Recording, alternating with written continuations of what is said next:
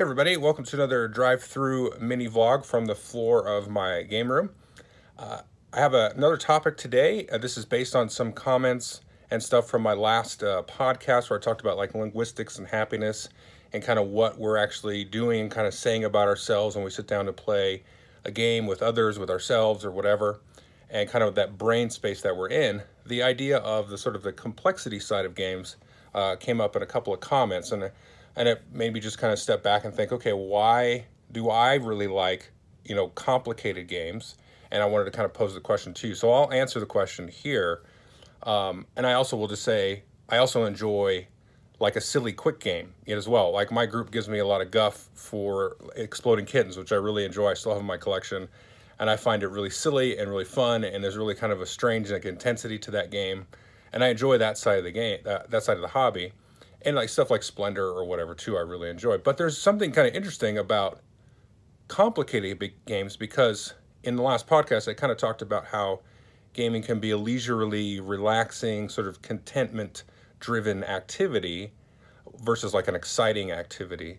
And I was trying to think, okay, why do I really like a complicated game where I've got to use a lot of brain power and that kind of stuff? And so there's a couple of things I came up with. I'll kind of cut to the chase here and kind of my 2 points, and then I'll ask you for yours.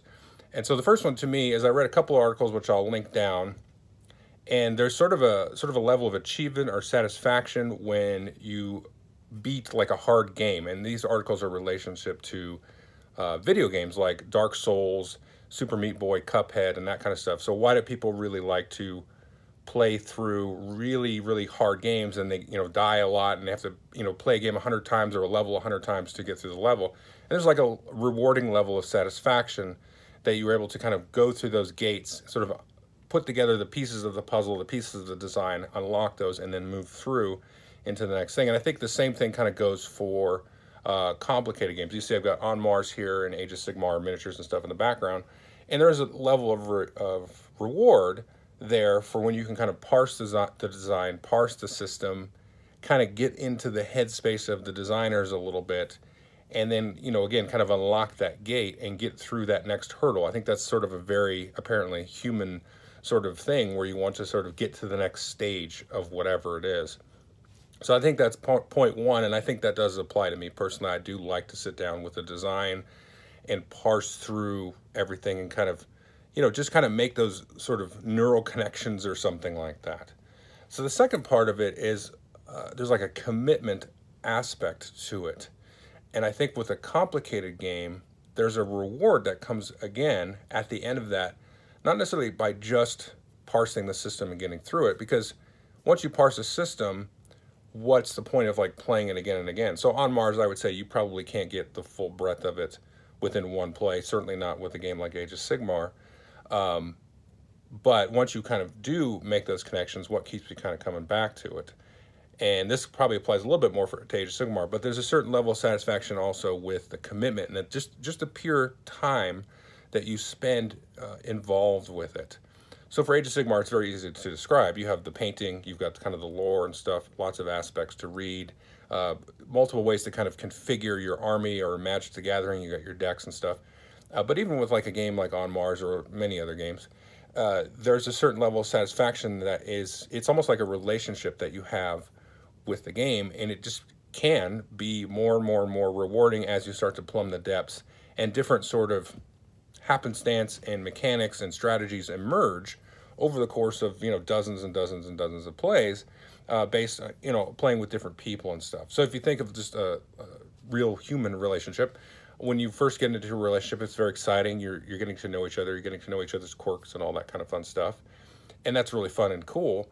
But then after you've been in a relationship with somebody for decades, maybe, there's also those next layers of communication. The communication can become very quick and sometimes in a lot of ways, and it's a lot more rewarding. So it's hard to explain if you've not been, like married for decades or in a relationship with a significant other for several decades, or even like, a year. That kind of rewarding communication in a good, healthy relationship is something else.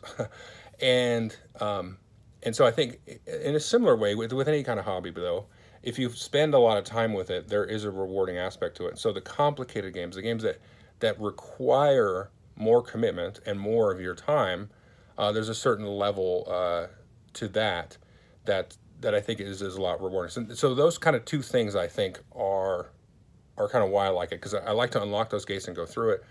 And then I also, when you come back to it, I don't think it's necessarily like nostalgia and stuff like that. Sometimes some of that kicks in, but I think if you can kind of step away from that, there's a real actual relationship and a committed sort of level there with some of the complicated games. Now that can happen also with games that are not as complicated. Like I still really like Exploding Kittens, but with a complicated game, it requires more time out of you, I think. So those are kind of the two aspects of why I like it. But I'm very curious because I didn't see any articles about why people like complicated games. Now, why they like difficult games, or in the case of video games, in the articles that I'll link, I saw that and that made sense, and they explain themselves pretty well. But the complexity side of it, I thought that was interesting. Like, why choose something so complex? But I mean, why do people choose a complex profession? I think in that case, I'm going to ramble just for an extra minute here. I think in that case, because they're really seeking some kind of truth, like why would somebody be a physicist or something like that, or a philosopher, historian, that kind of thing? Because they're looking for seeking a truth. But with a game, or a hobby, why would you do an extrally complex thing? Maybe you're missing something in your life or something. I don't know. I mean, maybe I'm missing something, but I don't think so. But I'm curious about that. I'm just curious what people think about it. Okay, thanks.